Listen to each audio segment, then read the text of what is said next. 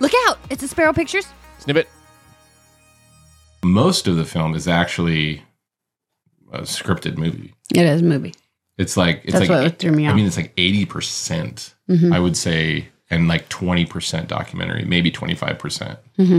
Very, very, like the interviews were very sparse. There was actually a really long point, where it was like there was no injection from the interviews at all for like probably like 30 minutes or more. I think that's when I turned to you and I said, we can use some of these concepts for our film, but we don't have the budget to make a movie. We have a budget to make a documentary with some reenactments. Right. Yeah.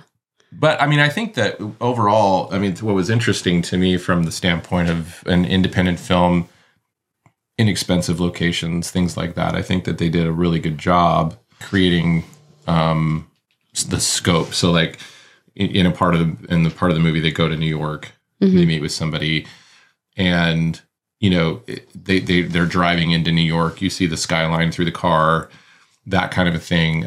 But when you break down the shots that were actually in New York, it was fairly simple. Like but they did a good job in giving that scope and that feel. But they casted it really well. They did, yeah. So they had Evan Peters was the Quicksilver in the old X-Men, and then he was in WandaVision as an alternate reality Quicksilver. And then there's Barry Keoghan, who's in a lot of weird movies, but he was in Dunkirk and Chernobyl. Yeah, Chernobyl. So that was, and so I was like, you see those people, and it was really cool because typically documentaries cast nobodies, right?